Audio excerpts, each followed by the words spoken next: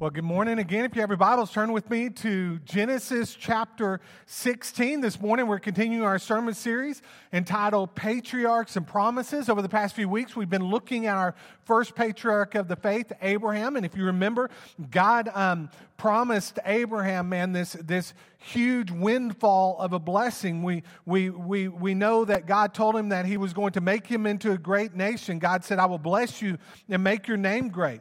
I will bless those who bless you. Those who curse you, I will curse. And God says, all the families of the earth shall be blessed by you. Last week, we looked at Abraham's salvation.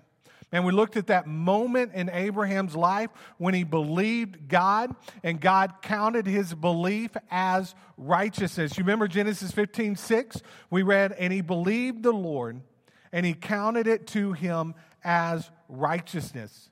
He believed that God is a God of his word. Specifically, that God would give him a son and fulfill his promises. You know, faith is believing God is who he said he is, and that he will do what he said he would do. And so we see in that verse of Scripture that Abraham believed, and because of his belief, God counted his belief not against him, but credited his belief with this word righteousness. The word righteous means to be in right standing with God. God looked down upon Abraham in that moment and saw not a wretched sinner anymore, but saw a man who had been saved by grace. And that's what must happen to all of us. All of us must be looked upon, not as sinners any longer, but as righteous because we've entered into a faith relationship with the Lord Jesus Christ. The title of this message this morning is Abraham's Dysfunctional Family. Let me ask you a question this morning. How many of you have some dysfunction in your family? Raise your hand. Bill? Okay, well, Shasta raised her hand. That's enough right there, right? Some of us, Bill, may be seen as that dysfunctional piece. Okay, I know many times in my family I'm probably seen that way, and some of you in this room may be seen that way as well. Our main point this morning is this. Abraham was a saved man, but he was not a perfect man. Just because we are saved, that does not mean that we're perfect. That does not mean that the enemy is done with us. If anything, because we're saved, the devil's going to attack us more than he ever attacked us before we came to faith in the Lord Jesus Christ. And what we're going to see this morning is another instance when the enemy is going to attack Abraham and Sarah, and we're going to see this family and all of its dysfunction rise to the top this morning. Let me ask you a question. Has your past sins ever caught up with you? Maybe a past sin that happened before you became a follower of the Lord, or maybe it was a past sin after you became a Christian that creeped back into your life. And because of that, you were faced with the consequences of those sins. Abraham would sin before he became a believer. And as we will see this morning, after he was declared righteous, the sin of his past will lead him to sin again. So notice in Genesis chapter 16, we're going to kind of break this up as we go through this morning, but let's read the first 4 verses together. We read, now Sarah, Abram's wife, had borne him no children. She had a female Egyptian servant whose name was Hagar. And Sarah said to Abram, behold, now the Lord has prevented me from bearing children. Go into my servant. It may be that I shall obtain children by her. And Abram listened to the voice of Sarah. So after Abram had lived 10 years in the land of Canaan, Sarah, Abram's wife, took Hagar the Egyptian, her servant, and gave her to Abraham, her husband, as a wife. And he went into Hagar, and she conceived. And when she saw that she had conceived, she looked with contempt on her mistress. So notice our first point this morning, Abraham and Sarah's solution. So we know that God had promised Abraham a son. He had promised Abraham a son when he was 75 years of age. At this point in our story, Abraham's about 85 years of age, and still no child of promise had been born to him. Last week, if you remember, Abraham's solution to the lack of children was that he was going to fulfill God's promise for him by taking Eliezer, the chief servant in his house, and making him the child of promise. But what did God tell him? Said, no, man, the child of promise isn't going to be from somebody in your household. The child of promise is going to be birthed from you. And so now this week, Sarah, what she does is she tries to fulfill God's promise. She realizes that she's barren and no child has come to her. And so she's going to take one of her one of her Egyptian servants and give that servant to Abraham to be his wife. And she thinks that she is going to fulfill God's promise for him in this manner. But what we know is only heartache is going to come from that. If you ever devise a plan that starts in your head and can't be backed up in Scripture, don't let that plan ever see the light of day.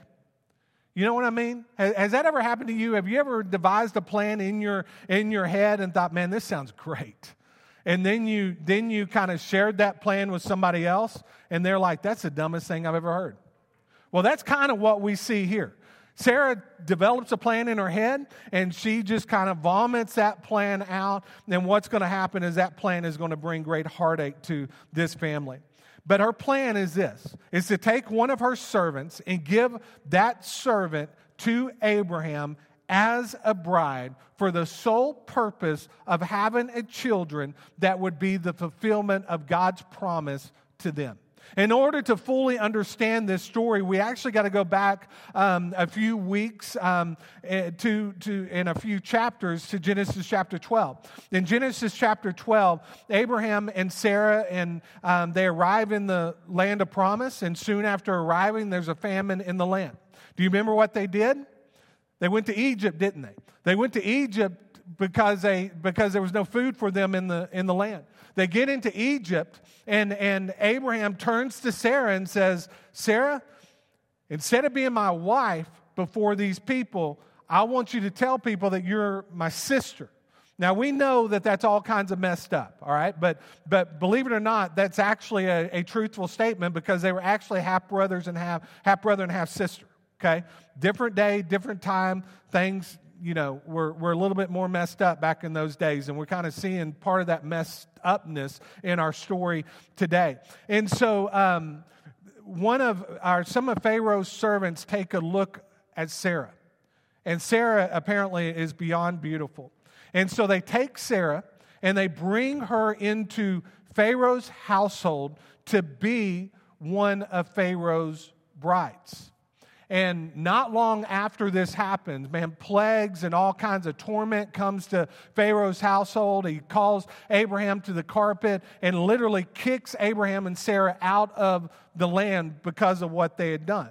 But Abraham and Sarah would not leave that land empty. In fact, they would leave richer than they were when they got there to begin with. In Genesis chapter 12, verse 16, we read, "And for her sake he dealt well with Abram. And he had sheep, oxen, male donkeys, male servants, female donkeys, and camels." Those came back with Abraham and Sarah into the land of promise. One of those female servants would be a young lady by the name of Hagar. You know what is about to happen, don't you? Abraham's past mistake is about to become his present nightmare. Sarah is going to take Hagar and give her to Abraham to be his bride. They're going to have a child, and that child is going to bring nothing but heartache to that family. So let's look here at our next point. Abraham and Sarah's reaction. Again, in verse 4 through 9, we read, "And he went into Hagar, and she conceived. And when she saw that she had conceived, she looked with contempt on her mistress. And Sarai said to Abram, 'May the wrong done to me be on you. I gave my servant to your embrace, and when she saw that she had conceived, she looked on me with contempt. May the Lord judge between you and me. But Abram said to Sarai, behold, your servant is in your power. Do to her as you please. Then Sarah dealt harshly with her, and she fled from her. The angel of the Lord found her by a spring of water in the wilderness, the spring on the way to Shur. And he said, Hagar, servant of Sarai, where have you come from, and where are you going? She said, I am fleeing from my mistress Sarai. The angel of the Lord said to her, return to your mistress and submit to her. So within these verses, we see the reaction from each of the three people that are part of our story this morning. The first reaction we see is from Hagar. So we see Hagar's smugness here. In verse 4 again, we read, and he went into Hagar, and she conceived. And when she saw that she had conceived, she looked with contempt on her mistress. Now let's think about Hagar for a moment. You know, we don't know much about her. Other than the few passages of Scripture that are spoken about her in Scripture, we don't really know anything about her character. What we know is that she was a servant in Egypt, and she would be a servant within the household of Abraham. She most likely did not have a choice but to become the bride of Abraham and to become the mother of Abraham's child. Now, when I think about this story, you know, part of us may think, well, poor pitiful Hagar for what she had to go through. But Hagar probably would have seen all of this as more than a blessing. I mean, she is about to become a mother to Abraham, the man of promise who had been promised. And you know that she had heard all of these stories about what God had promised to Abraham.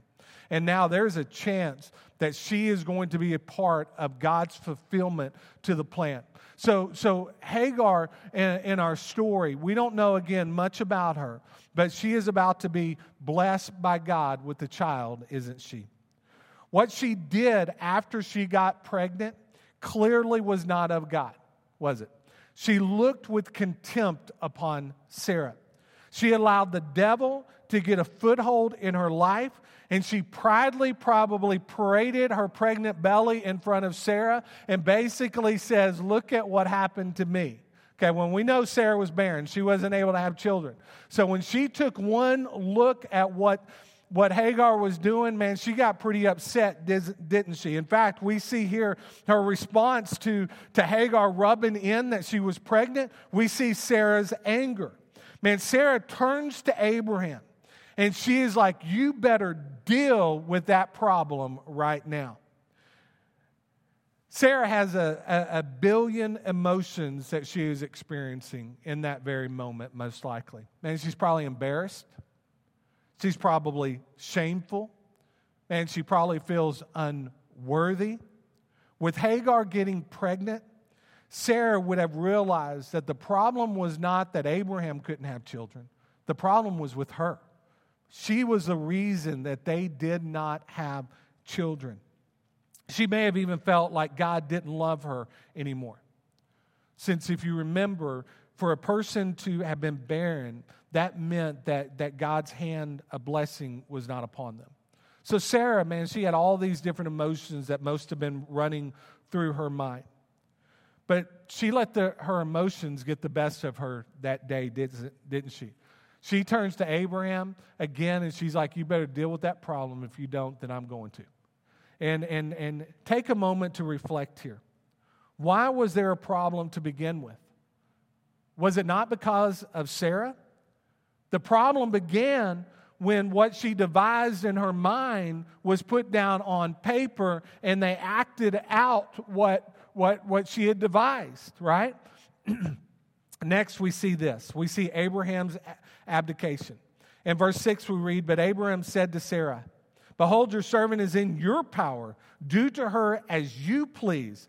Then Sarai dealt harshly with her, and she fled from her. What Abraham is basically telling Sarah here is, she is your problem, you deal with her. Last I checked, it takes two to tango, right? You know what I mean? Abraham was far from innocent. In fact, in my opinion, he is probably the most guilty within this story this morning. He is guilty for a number of reasons. Number one, he is the only person in this story that has been declared by God as having been saved. As a saved man, he should have known what was right and what was wrong. He should have known that what Sarah had devised in her mind was not a good idea. But what did he do, man? He submitted to his wife's leadership, and she allowed the plan to be carried out. Another reason, he was not only saved, but he had heard directly from the Lord that the child of promise was not going to come from any other way except from him and his bride, Sarah. In the end, Abraham knew better. But instead of saying no to Sarah, he submitted to her leadership. Does that remind you of any other stories in the Bible? How about that first family? Eve took from the tree and she gave it to Adam, and both ate from that forbidden fruit, right? Of those two, who heard directly from God? Adam. Who was it that submitted to Eve's leadership? Adam, right? Adam should have told Eve no. Abraham should have told Sarah no. But both of these Weasley men, what they did was they submitted to their wife's leadership. And we know the rest is history, really. Notice next here, we see Hagar fleeing as a result of Sarah's oppression. Then we read here, then Sarah dealt harshly with her, and she fled from her. The angel of the Lord found her by a spring of water in the wilderness, the spring on the way to Shur. And he said, Hagar, servant of Sarai, where have you come from? And where are you going? She said, I'm fleeing from my mistress Sarai. The angel of the Lord said to her, return to your mistress and submit to her. So Hagar's solution to the problem was to flee from Sarah and to flee from the situation. Sometimes fleeing is perceived as the easy way out, isn't it? Instead of fighting for what is right, we flee because we take the easy road. One writer shared, this is the most common response to people's problems. When problems arise on the job, don't fix it, find a new job. When problems crop up in the marriage, don't work it out, just find a new mate. When problems arise at church, don't seek a solution, find a new church. You know, we see this happen every day in life. Hagar fled because she thought that that was her only option. We are told here that the angel of the Lord appeared to her. You know who the angel of the Lord is here in this scripture? I believe, as do many scholars, that the angel of the Lord is the pre-incarnate Lord Jesus Christ. He is Jesus in the flesh.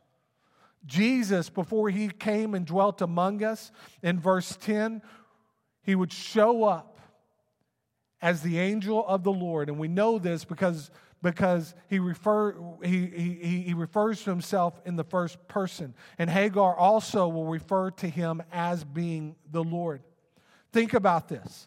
Hagar, in her moment of desperation, is blessed with an appearance of Jesus Christ before his incarnation.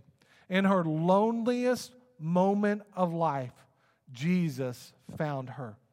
That must have been an awesome moment for Hagar. At her lowest point, the Lord shows up and comforts her and tells her to get to living her life. Tells her to pick herself up off the ground, dust herself off, and to return back to her homeland. Now, many times returning or even staying is hard and difficult. But when life gets hard, we are never instructed to take the easy road, are we? We're instructed to fight for what we know is right. And that's what Hagar is going to do, man. She's going to turn into a fighter. She's going to return from which she came. And she's going to allow everything to play out just as God had intended it to play out. Notice next the result of the child's birth. Beginning of verse 10, we read, the angel of the Lord also said to her, I will surely multiply your offspring so that they cannot be numbered for multitude. And the angel of the Lord said to her, Behold, you are pregnant and shall bear a son. You shall call his name Ishmael, because the Lord has listened to your affliction. He shall be a wild donkey of a man, his hand against everyone, and everyone's hand against him. And he shall dwell over against all his kinsmen. So she called the name of the Lord who spoke to her, You are a God of seeing. For she said, Truly here I have seen him who looks after me. Therefore the well was called Berloi. It lies between Kadesh and Bered. And Hagar bore Abram a son. And Abram called the name of his son, whom Hagar bore, Ishmael. Abraham was 86 years old when Hagar bore Ishmael to Abraham. You know, as a result of Hagar's pregnancy, we read several things here. The first thing is we read of the Lord's blessing. Now, we know that the days will not come easy for Hagar or Ishmael. We also know that the days are not going to be easy for Abraham and Sarah as a result of their decision to defy God and do things their way. But here's what we know. From Hagar would come a blessing. That is what children are, aren't they? They are a blessing from the Lord. In Psalm 127, verses 3 through 4, the psalmist wrote, Behold, children are a heritage from the Lord. The fruit of the womb a reward. Like arrows in the hand of a warrior are the children of one's youth. Man, we need to all be reminded of this sometimes. Man, a planned pregnancy is a blessing from the Lord. An unplanned pregnancy is a blessing from the Lord. A surprise pregnancy is a blessing from the Lord. In verse 10, we read a promise that the Lord gives to Hagar. We read, the angel of the Lord said to her, I will surely multiply your offspring so that they cannot be numbered for multitude. This promise that the Lord gives to Hagar, man, this is the only time in Scripture where a woman is given this kind of a decision on this, or this kind of a promise on this scale. God tells Hagar, man, that your offspring are going to be too numerous to count. And we know that to be true. We also know that this child of blessing would be a complete handful. We're told that Ishmael, we see his description here in verse 12. He shall be a wild donkey of a man. His hand against everyone, and everyone's hand against him. And he shall dwell over against all his kinsmen. You know, Hagar receives a prophetic word from the Lord here. An exact description of the kind of child that she is going to raise. She is told that he is going to be a wild donkey. How many of you, if you were told by God before your child burst into the world that your child was going to be described as a wild donkey, how many of you would be a little bit apprehensive about that? Basically, what she's being told here is that your child is not going to be voted class favorite, okay? Everybody is going to be against Ishmael, and Ishmael is going to be against everyone. That is the kind of promise that Hagar receives from the Lord. That is the kind of description that she gets from the Lord about her son. And from Abraham, there's going to be two children that are born, Isaac and Ishmael. And both of them are going to become mighty nations in this world. And because, next we see here, because of Hagar's encounter with the Lord, we see a picture of her faith. What I love about Hagar is, at her moment of complete desperation, we find her worshiping the Lord. In verse 13 we read, So she called the name of the Lord who spoke to her. You are a God of seeing. For she said, Truly here I have seen him who looks after me. What a beautiful verse this is. Thousands of years ago, this servant woman acknowledged that our God is a God who not only sees us, but also looks after us. He knows what is best for our life. You know that, don't you? God knows what is best for your life. Now, it may not make sense sometimes when God unveils his plan before us, but God knows what he's doing. Man, he's God. He created all things. He created you and gave you the breath of life. He gave you your life to live for him. He knows what is best for you. What we see with Hagar is going to return from which she came. We know it's not going to be an easy life for her, but it would be exactly where God would have her to be for that particular season in her life. You know, Hagar's faith tells us that she believed she could trust God in spite of her circumstances. Do you believe that you can trust God in spite of your circumstances? She concluded that God's goodness outweighed Sarah's hostility. You know, there's going to be some people that aren't the most easy to work with. They're not going to be the most encouraging and the most loving. But if God has called you to stay where you're at, you've got to stay and you've got to keep fighting. You've got to keep shining for the Lord Jesus Christ where it is that you're at. And Hagar also knew that if God had called her, He would take care of her. As a child of God, you can know that God too will take care of you regardless of the situation. God's hand is all over this story. We know that Abraham and Sarah would face the consequences for their sin. In fact, they would have to wait an additional 15 years before the child of promise would finally come and be born to Sarah. Sarah would have to live with the pain of being barren as she witnessed Hagar and Abraham's son grow up before her very eyes. These two made a mistake, but from that mistake would come a blessing. You want to experience God's blessing? First thing that you got to do is you got to turn from your sin. You got to turn to the Lord in faith.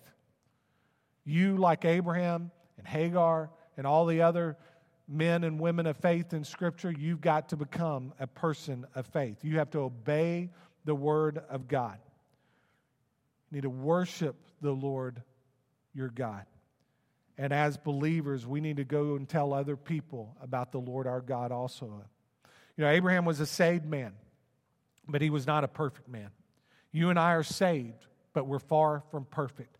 However, perfection is what each of us should be striving for more and more each and every day, isn't it? If you're here this morning and you don't know Jesus, I want to invite you today to come to make the greatest decision that you could ever make and turn from your sins and place your faith and trust in Jesus Christ. You may be here this morning, man, and there's some turmoil that's been going on in your life, and you have not trusted the Lord with that. And today may be the day that you just need to lay it down at the feet of Jesus and say, Lord, I can't do this on my own anymore. Here, it's yours. Take. I don't know what decision you need to make, but let's stand together. I'm going to lead us in a time of prayer, and if there's a decision you need to make, you come. Let's pray together. Father God, we come before you now, Lord Jesus, just thanking you for this morning, thanking you for your word. Father, we thank you, Father, for Abraham's faith. We thank you, Father, for examples in Scripture of how not to do things. We also thank you, Lord, that in Scripture we see that even though a mistake was made, a blessing still came from that. Lord, we know that even in the midst of our mistakes, Lord, you can still, and you still will, reign supreme. Father, I pray this morning that there's someone in this room that does not have a relationship with you, that today will be the day of their salvation. I pray this morning, if there is someone in this room or some ones in this room that are battling some things, Father, that today will be the day that they lay those problems down at your feet and they give them over to you and they ask you, Lord, to help them walk through whatever it is that they're going through. Lord, move now during this time of invitation. For in Jesus' name we pray. Amen. You come. If there's a decision you need to make, you come.